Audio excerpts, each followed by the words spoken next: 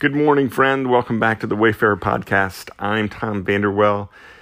It's so good to have you on this chapter-a-day journey. I'm in Austin, Texas, and doing things a little bit different today. Recording the podcast on my phone.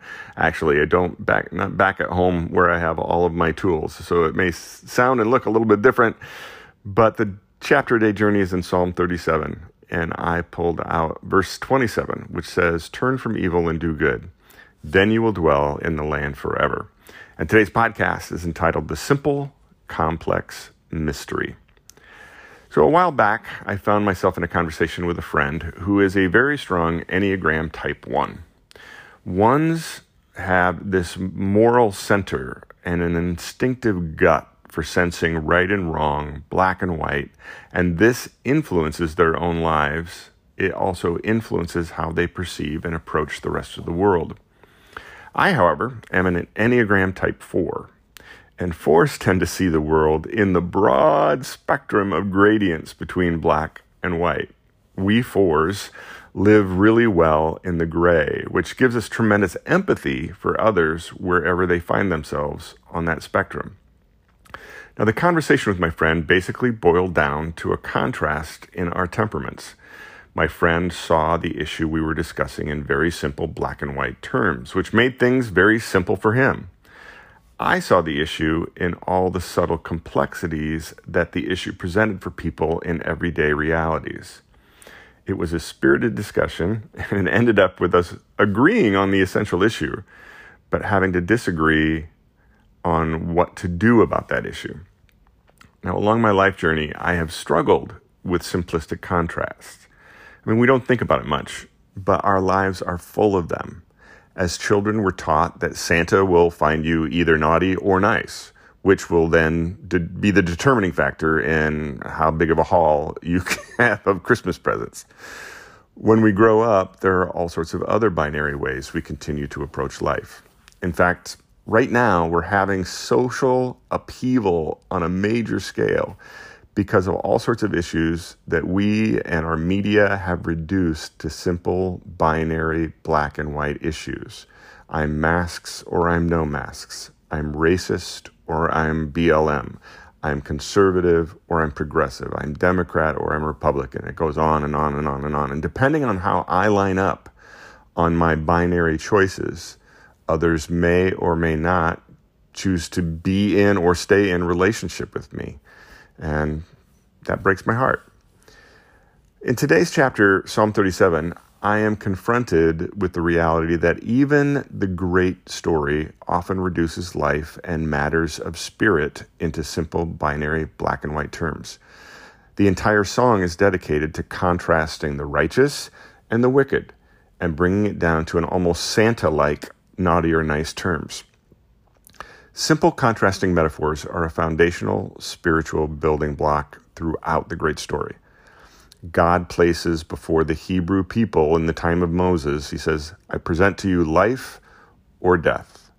And then he asks them to choose. Hundreds of years later, the prophet Elijah stood on Mount Carmel and he asked the Hebrew people, "How long will you waver between two opinions? If God is God, go his way. But if Baal, who was this ancient deity in Mesopotamian cultures, if Baal is God, then go his way." Simple, right? Hundreds of years later, Jesus spoke of Judgment Day in terms of separating humanity into sheep, the good, and the goats, the bad. So in the quiet this morning, I find myself thinking back to the conversation with my Type 1 friend. Now, in my spiritual journey, I learned that following Jesus really does begin with a very simple yes or no. Here's another simple contrasting metaphor that Jesus gave. He said in Matthew 7, verses 13 through 14, "Enter through the narrow gate, for wide is the gate and broad is the road that leads to destruction, and many enter through it. But small is the gate, and narrow is the road that leads to life, and only a few find it." Now, my journey with Jesus began on a cold February night to the lyrics of a modern psalm proclaiming, "I have decided to follow Jesus." I made that simple decision. And I don't know how to describe the way my life changed that night. That one simple decision then began to lead me to other simple binary choices about my life, my words, my relationship, and my behavior based on that foundational yes or no. At the same time, the further I traveled down life's road, I found that the journey of being a Jesus follower has been a never-ending daily experiment in figuring out what it means to continue walking that narrow road. Sometimes I find things coming down to a very simple black and white issue. More often, I find a gradient of complexity in things. So seeing the world in simple binary terms isn't such a simple binary issue. I am sure my type 1 friend finds it much easier than I do. But that only feeds my point. There are 9 Enneagram types, and we're not all ones.